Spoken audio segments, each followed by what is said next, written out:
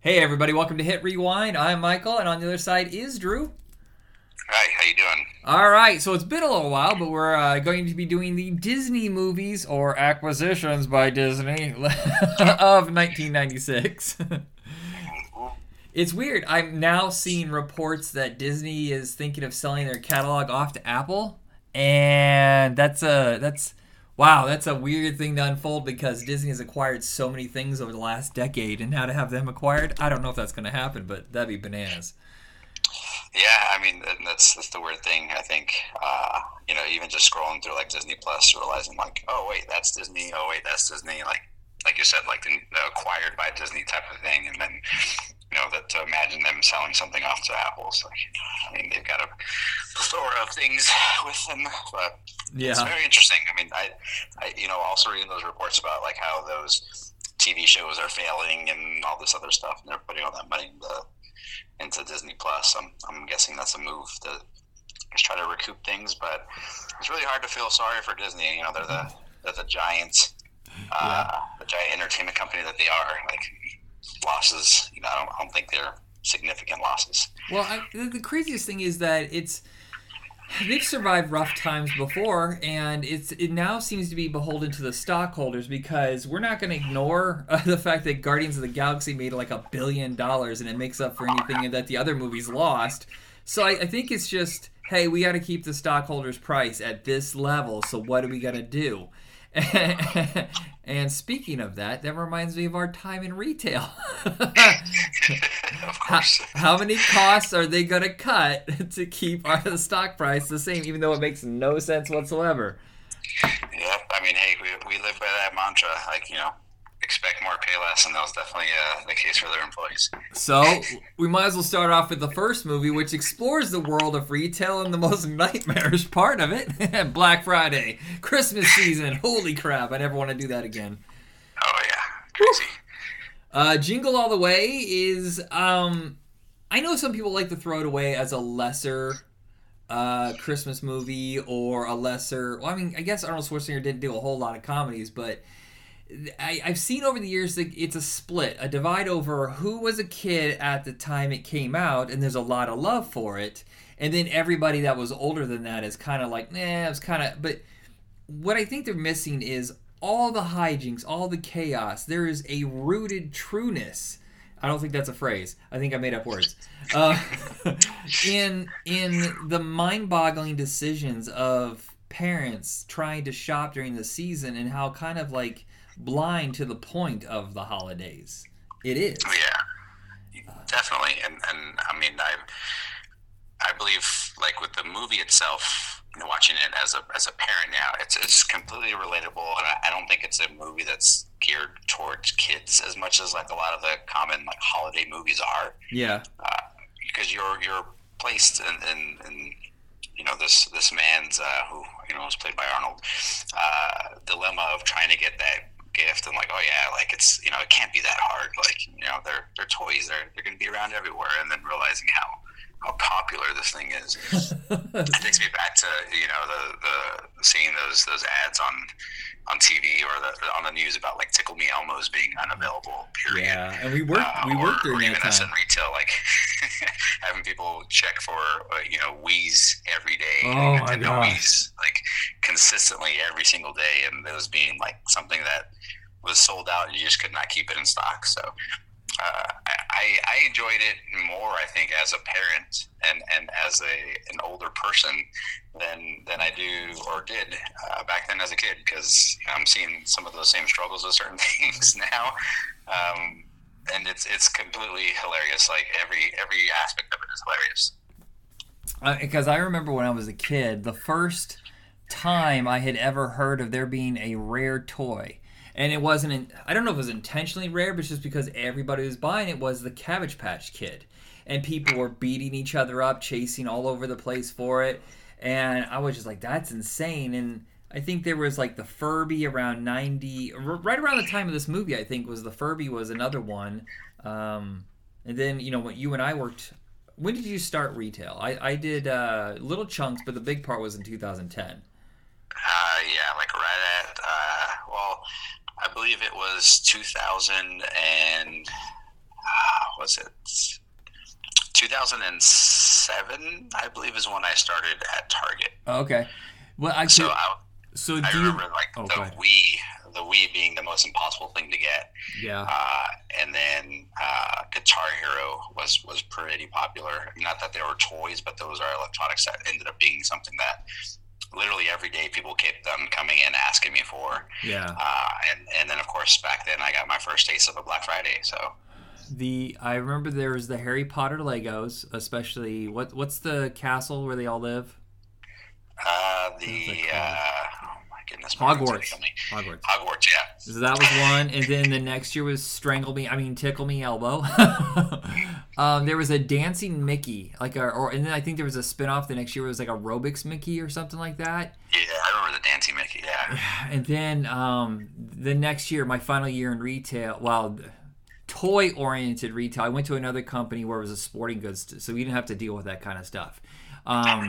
But the last year was when the PS4 came out, and every single day, all day long, phone calls, people coming in, and we were only getting, maybe 4 or 5 a day, and just people standing around going, have they processed it yet? Have they processed it? I go, I don't even know if they're here. I don't know.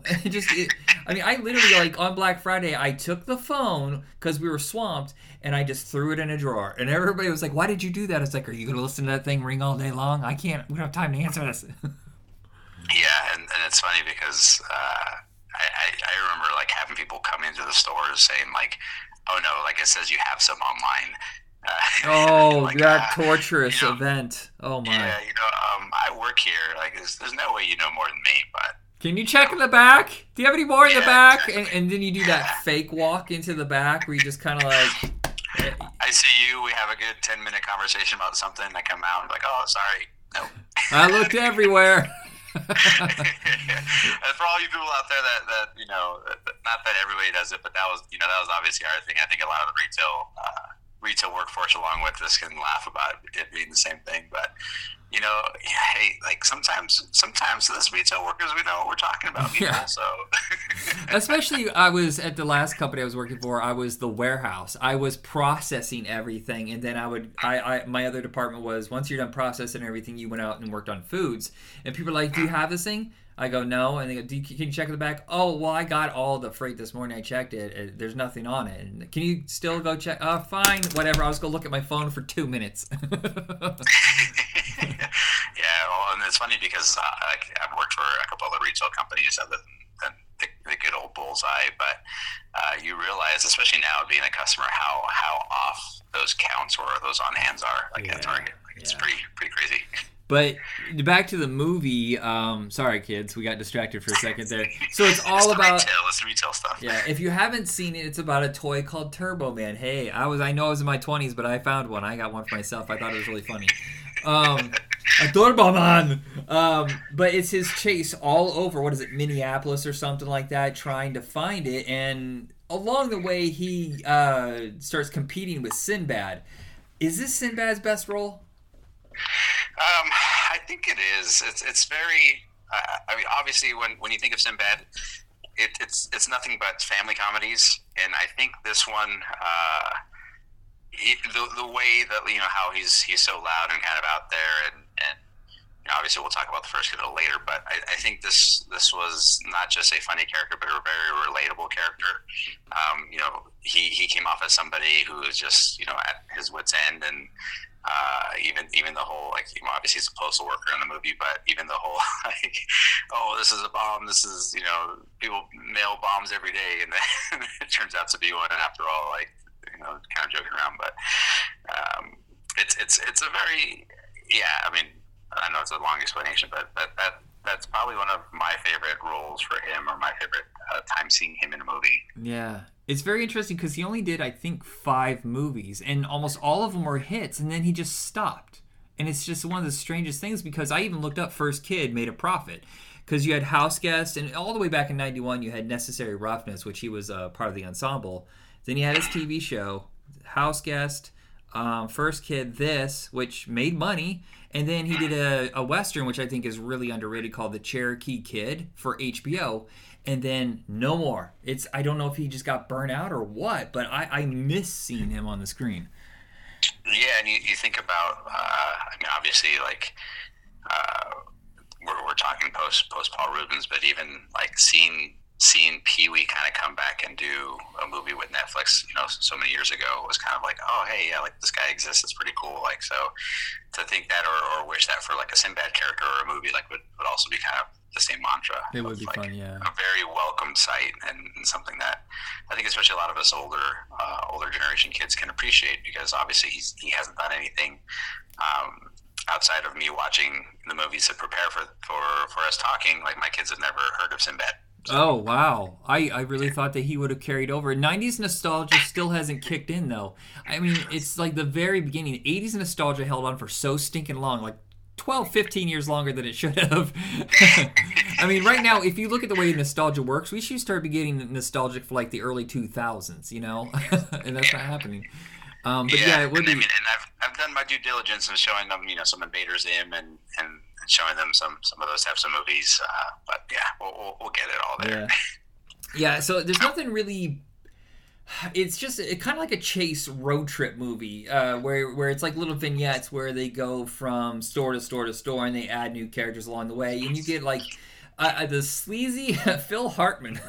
Oh, yeah. Phil Hartman thinks he can steal away Rita Wilson from Arnold Schwarzenegger. It's one of the cockiest, blind, dumb things I've ever seen. Yeah, well, and it's one of the last times we get to see Phil Hartman, but it's very funny. Like, obviously seeing him all those years in Saturday Night Live, like, and then having him play like a sleazy kind of neighbor type guy was very outside the norm, but it's Phil Hartman. Like, how can you not love what he does? Yeah, well, I think News Radio opened that door a little bit because his character on that was kind of a dick. Yeah. I don't know. Is there anything else you want to say before we go on to the next movie? I will say, absolute favorite part of that movie is when he's going into the retail store asking for a Turbo Man, and retail worker gets a laugh in his face. Yeah, I think there's a couple moments that are too like spectacle. Arnold Schwarzenegger was so used to delivering spectacle that I think he needed to pull back a little bit on this one. The whole Santa wire work kind of stunt is a little ridiculous, and especially at the end when he has the jetpack and he's flying around. And how do you not know that's your dad? He's the only guy in Minneapolis that looks like that, sounds like that. Yeah. I mean, definitely for sure. But like I said, like I think every retail worker that scene, I think is a joyous thing, because I think we all wish we can be like that with the customers. I did some stuff at the each Target is wildly different. The stuff that I got away with at the Portland Target, oh my, I did not get away with at the store that you and I worked together with, and boy. I got there being all like, I can say and do whatever I want. No, I can't. Oh, shit. I got in trouble a lot, kids. Okay, let's just say that. All right, so on to our next film. Might as well go on to First Kid. Yeah.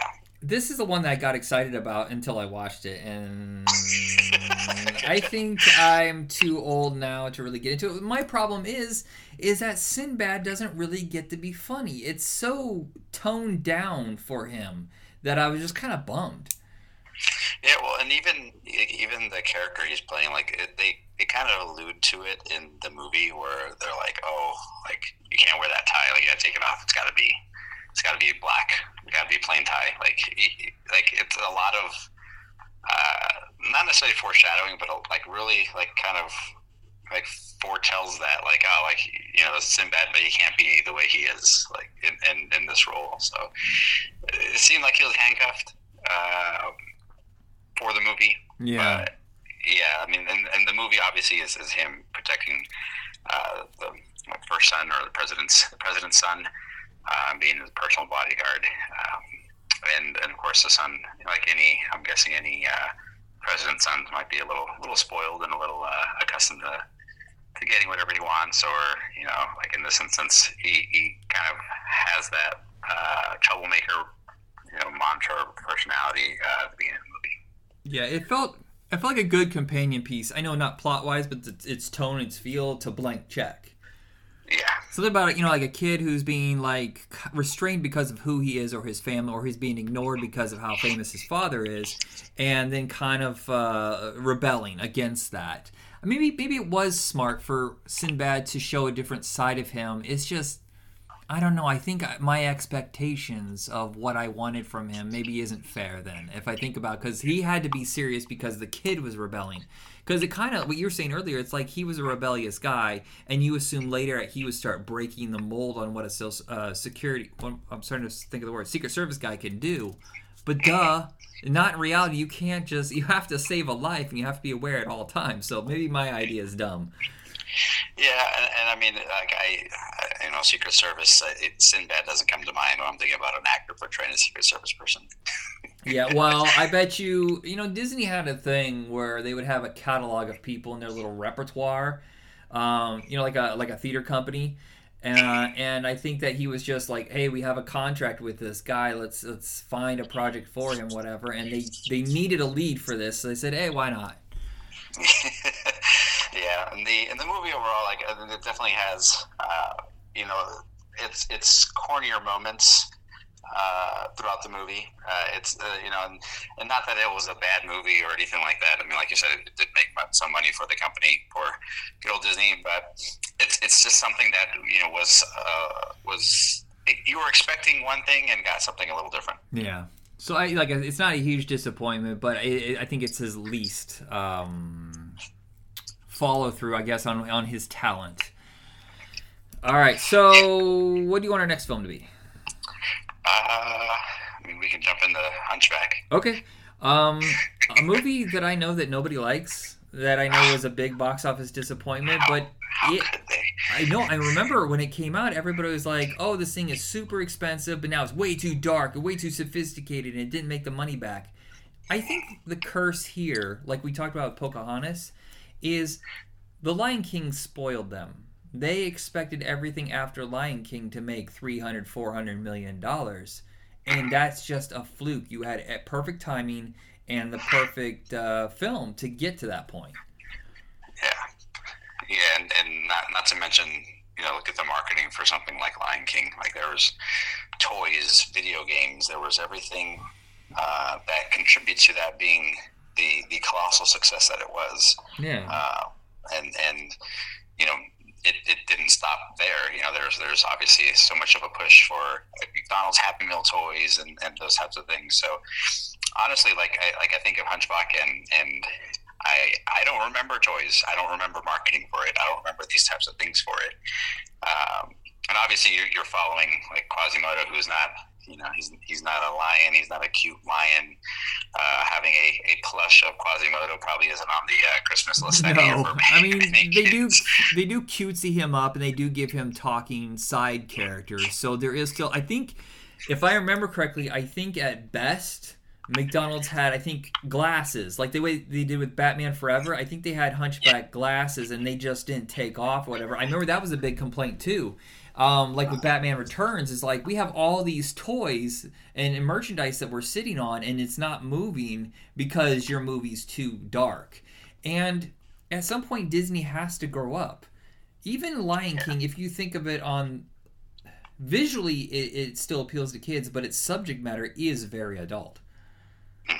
Yeah, and honestly, like I would go as far to say, like, as far as the Hunchback, like, it's one of the artistically, like, most beautiful movies of this era because of the details in a lot of the statue work, a lot of Notre Dame, like just being able to see the backdrops and how intricate everything is. It is a very visually beautiful movie to watch, and obviously, like when it's a cartoon and it's a kids movie, that's kind of not what is being paid attention to. Uh-huh.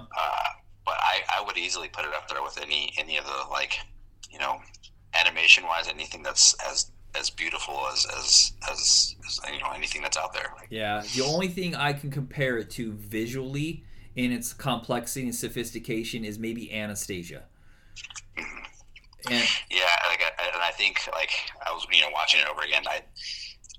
I think of it's not a movie, but I think of the movie or the game Shadow of the Colossus, like how beautifully stunning that game was. cameras and just the intricacies of everything. And you're climbing these huge giants in the game, and everything's so detail oriented and so beautiful looking, and it that's what it reminded me of a lot. Like when I was watching it over again, like some of those scenes, some of those cut scenes, especially of Notre Dame. Like wow, like that's beautiful. Yeah, and the complexities in the characters and the non-obvious choices that they didn't.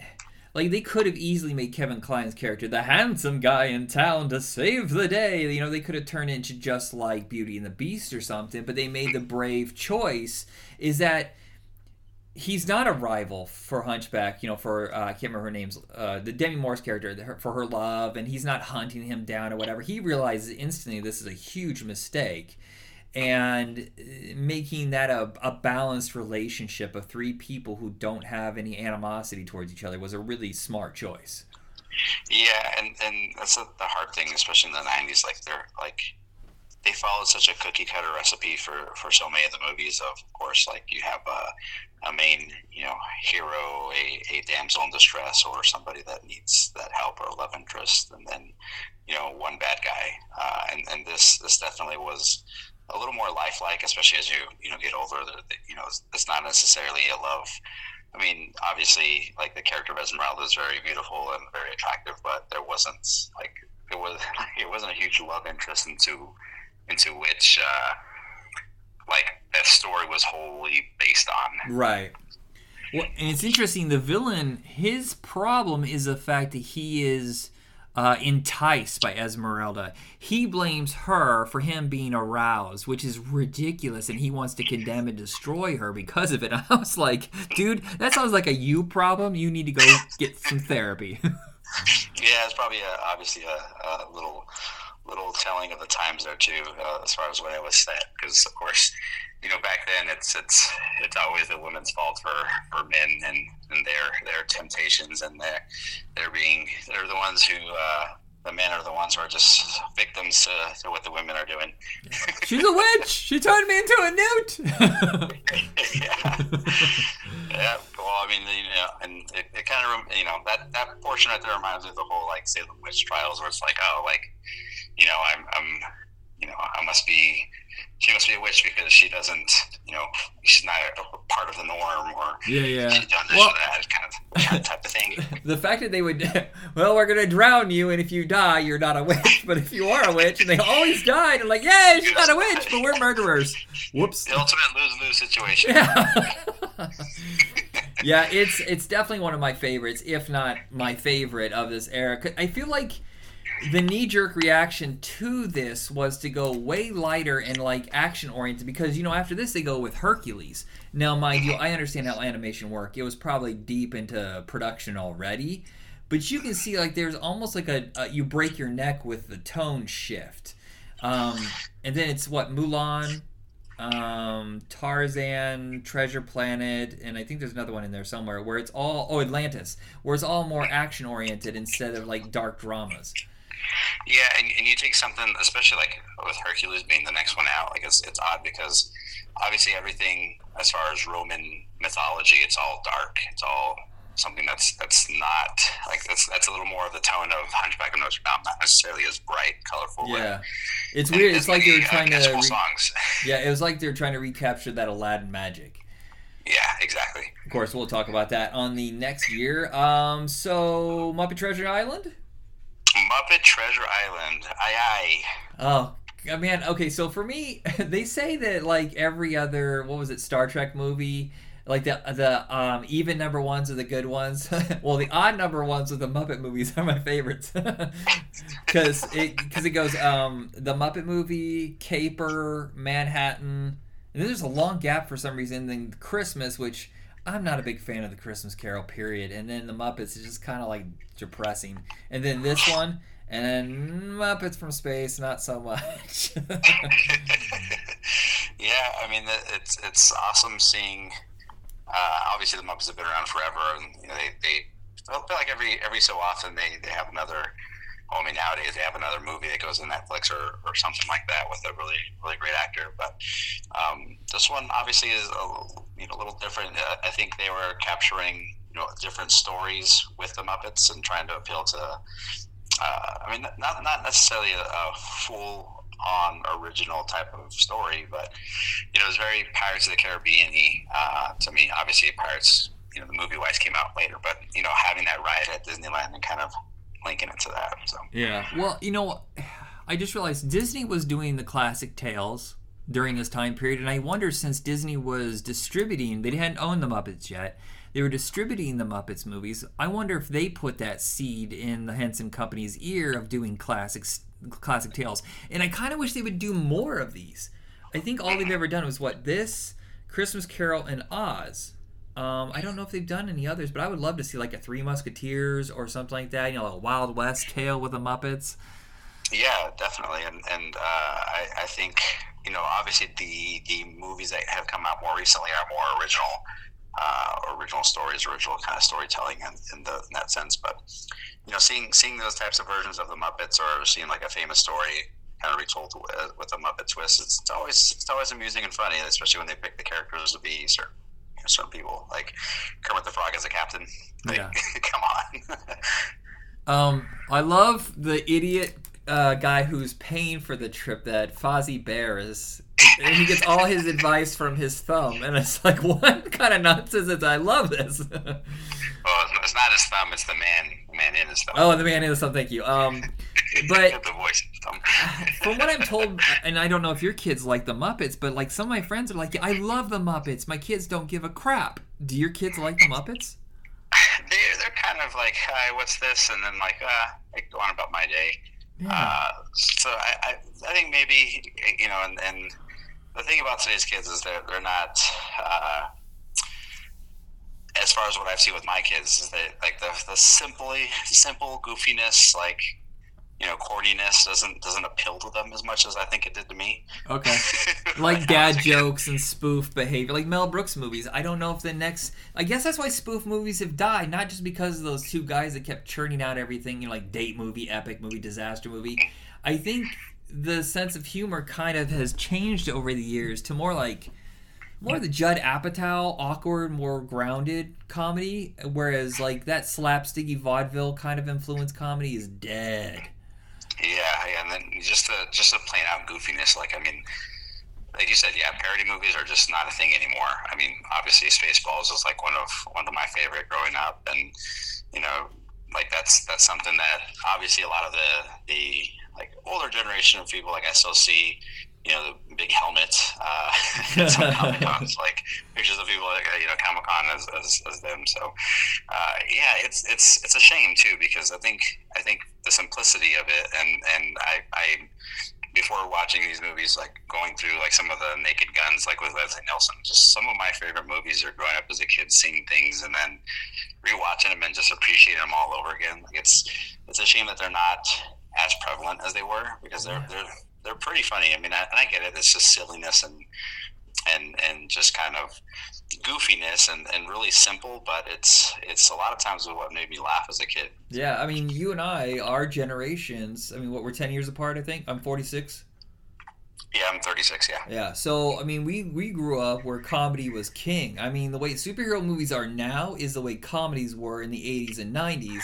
And I think, like, the last big comedy, like, to really, like, make a lot of money was, like, The Hangover, and that's been, like, a decade.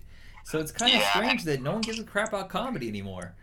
Yeah, and a lot of comedies, I mean, obviously they're, like, straight to Netflix type comedies, which is kind of a shame, and it's sad because, like, a lot of times that's my favorite genre, and, like, I haven't gone to a movie to laugh, like, or expecting a comedy movie and to laugh. Like, I mean, obviously I get the laughs from a few Marvel movies. I had the pleasure of watching the Ninja Turtles movie, and there's a bunch of laughs in there too, but strictly just comedy. Like, I mean, some of my favorite movies, Anchorman, being one of my favorite. You and I have talked about Anchorman and Idiocracy more than anybody else on the planet. Oh yeah, and that's the thing. Like, those movies you will not see nowadays in the theater. Yeah, and I want to say, so Muppet Treasure Island, I think, is, when it comes down to boiling down, like, cutting edge comedy mixed in with, like, classic tales, this is gold. I think only the original Muppet movie has sharper satire. And there's stuff in this that cracks me up. The whole roll call is maybe one of the greatest comedy scenes ever. Old Tom, really old Tom, dead Tom. Yeah, and then and that's the goofiness of all that stuff and the silliness of it. Yeah. Oh, and Tim Curry. Oh, man, does he almost walk away from this? He just takes the whole movie and chews it up and spits it back out, and it's so enjoyable. Oh, yeah, and obviously, like, if you haven't seen the movie before, he's a very, he's a very charming, character to begin with. And like, oh, he's just on their side, and he's going to get into the bottom of it. And obviously, more than halfway through the movie, you realize who the mastermind is, and it's him. And he plays the part of a bad pirate, Blackbeard, very, very amazingly.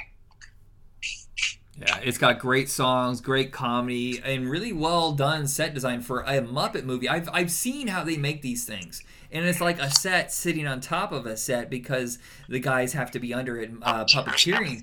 And I've seen now that they're doing a lot more like CGI in the Muppet stuff to make them move differently, of course, or they're just completely CGI, period.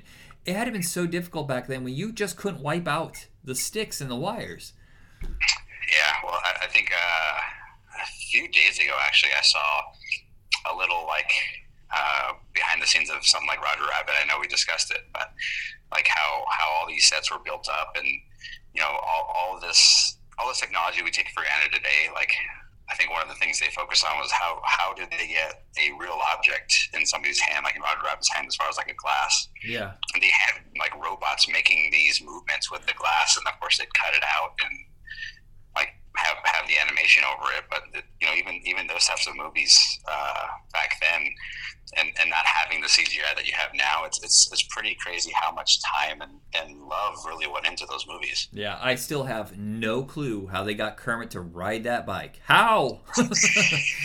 it's literally just like they must have been above or something, whatever, with thin wires because they just can't. Oh, or maybe it was a remote controlled bike.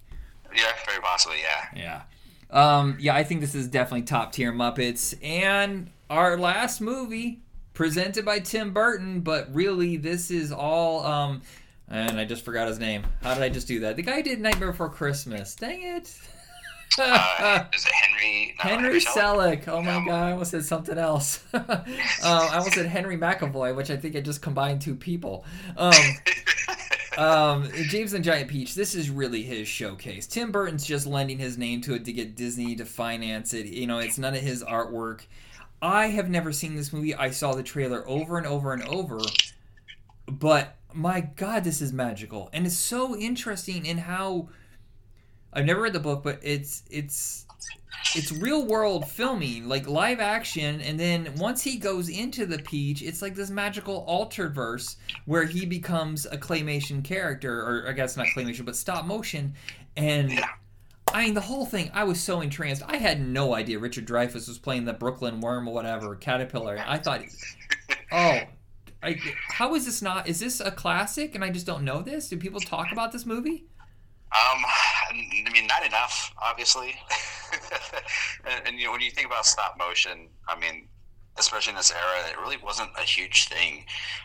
Obviously, like The Nightmare Before Christmas was a huge stop motion type movie, and then you don't see a whole lot of it. I know a lot of the Leica studio stuff, like I just enjoy and I love.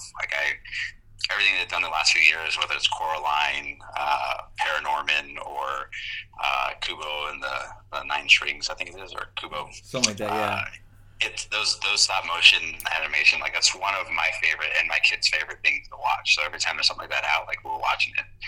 Box Trolls is another one.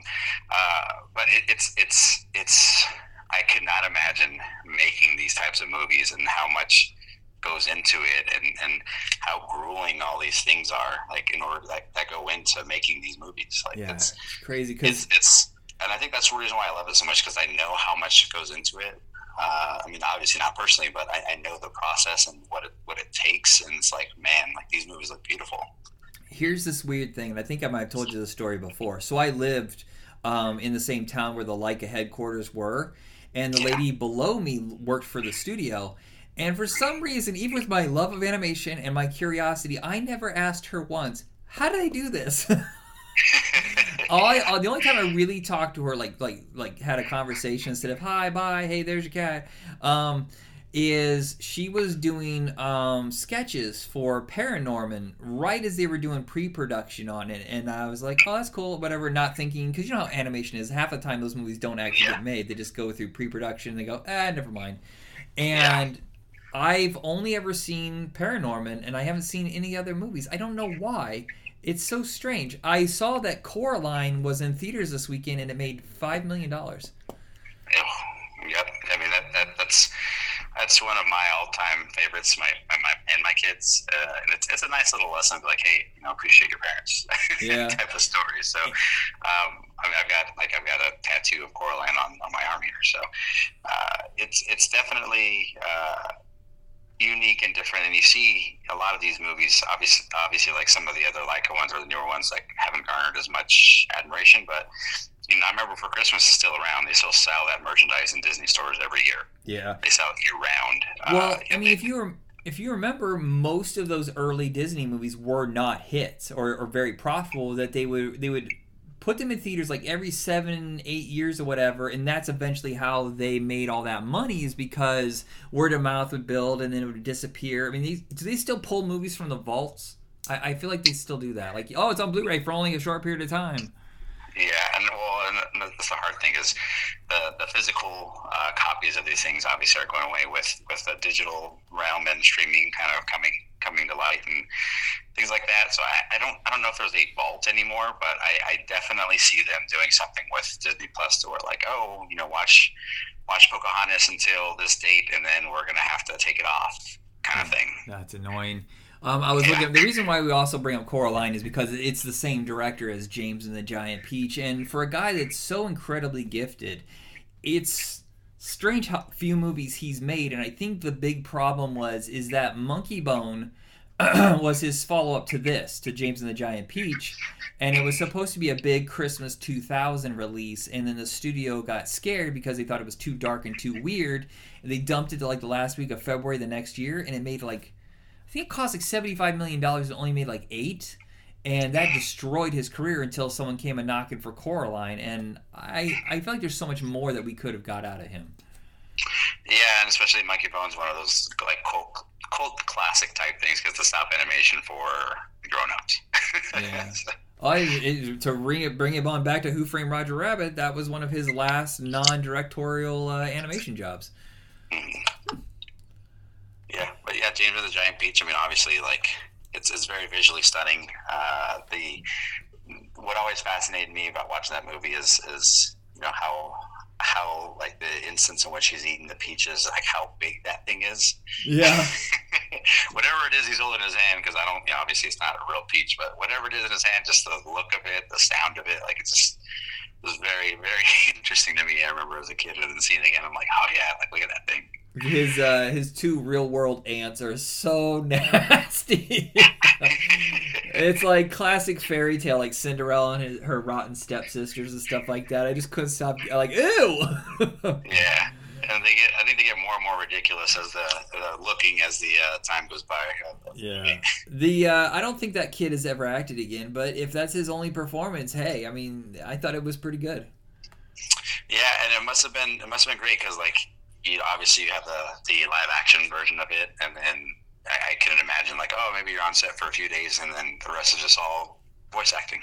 Yeah, it must be interesting to do something like that as a kid, because I think as you get an adult, well, maybe things have changed now because animation, CGI, green screen, all that stuff is more common now. But can you imagine what it was like back in the day, like trying to wrap your head around? Okay, so you're fighting this imaginary thing, looking at you, whatever, and you're like, huh? It's not going to be here. There's no representation whatsoever. Stare at that ball on the wall. That's it.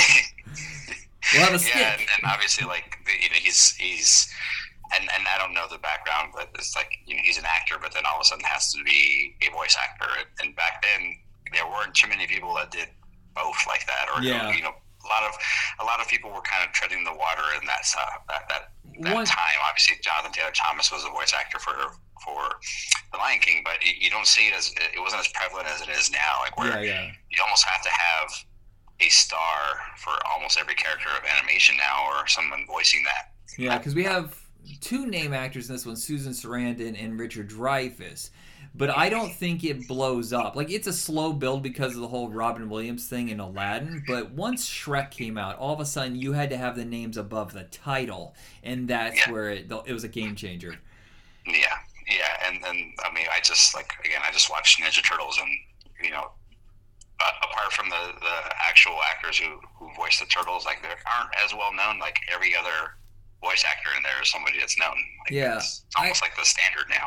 I prefer it when it's actual, like, that's their thing, is voice acting. I mean, you can do both, but I don't understand why Chris Pratt is being hired for, like, every other animated movie, and it's like, whoa, what's going on here, guys? Can't you find an actual, like, a voice actor?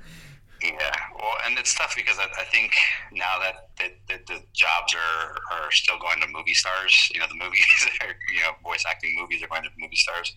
You see a lot of talented voice actors, and obviously, like, the TV shows and things that we talk about, like John DiMaggio. Like, he's the voice of so many characters that I just love to watch on, like, animation wise. Mm-hmm. He's the voice of Jake from Adventure Time. But, like, I hear his voice pop up from time to time, and it's just like, man, that guy's awesome. Yeah, but TV still keeps it pretty grounded because of budgetary reasons. It is strange that they would say, hey, the selling point of this animated movie are some actors you don't actually see.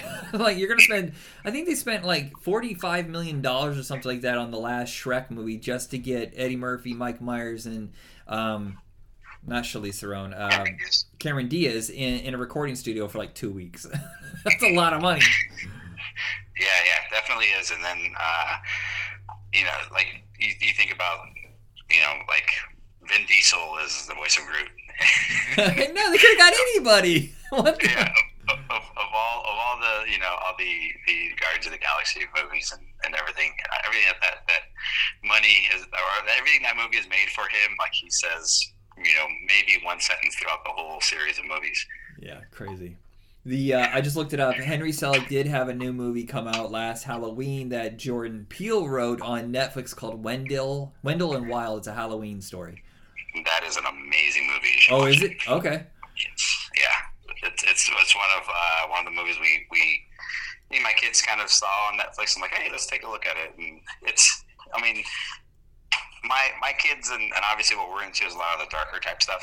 Like my kids, like my girls especially, like they didn't want to watch Barbie, they wanted to watch Ninja Turtles. Oh, have they seen the 1986 Transformers movie where everyone dies? Yeah, so that movie, Wendell and Wild, is about two demons trying to get into the real world. So stop animation, very, very awesome, very, you know, kind of a little darker tones, but Key and Peele are obviously two main characters on there, and it's a good story. I mean, I love the movie. My kids love it. We've watched it a few times. All right, yeah. Well, I think the problem with I can't believe we're still stuck at this point.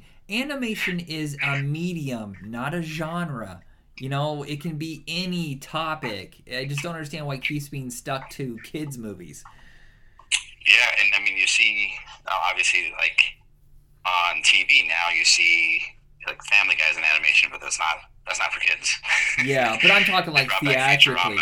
American Dad, and then they've got a lot of cartoony type movies or cartoony type shows and movies that are, you know, sometimes geared towards adults. I mean, yeah, but I want to see them in the theater, you know, and I just feel like they go, nah, we're not going to get the audience for this because adults won't show up. Then why does anime sell so well? Yeah. All right, so that is it for this episode. We'll come back for 1997, and thank you so much, Drew.